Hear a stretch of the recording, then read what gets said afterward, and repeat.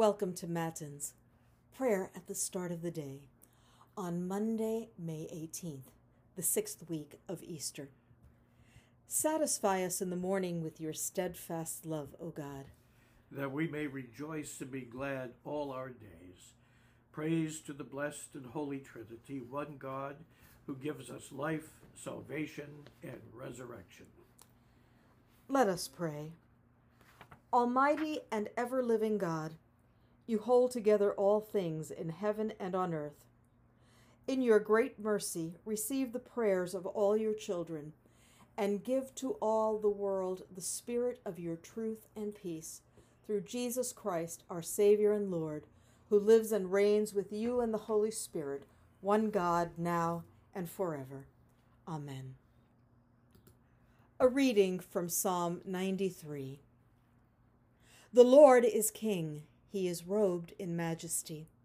The Lord is robed, he is girded with strength. He has established the world, it shall never be moved. Your throne is established from of old.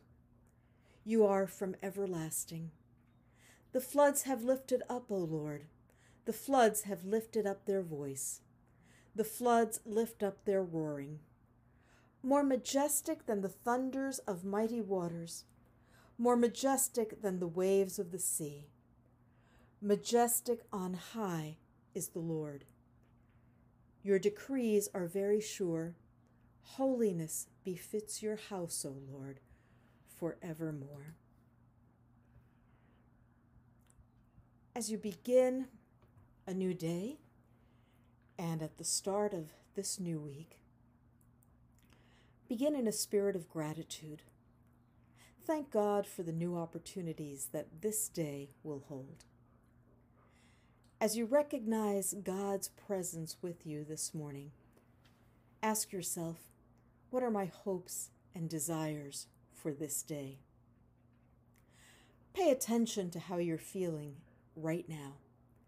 Has anything spilled over into this morning? As you begin today, go forth knowing that God created you, that God loves you, and that God's Spirit has blessed you with gifts and talents. This is your identity, your true identity in God. With these things in mind, think about the day before you. Do you anticipate any challenges this day, good or bad? Now, in a spirit of thanksgiving, take your desires for this day, your feelings this moment, and the challenges that you may anticipate lie ahead, and give them over to God.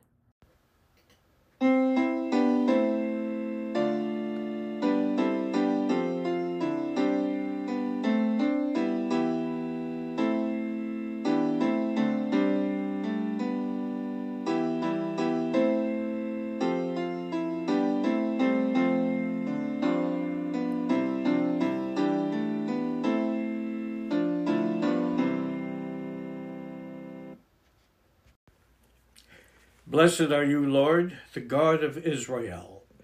You have come to your people and set them free.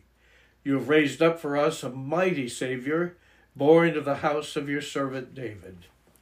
Through your holy prophets, you promised of old to save us from our enemies, from the hands of all who hate us. You promised to show mercy to our forebears and to remember your holy covenant.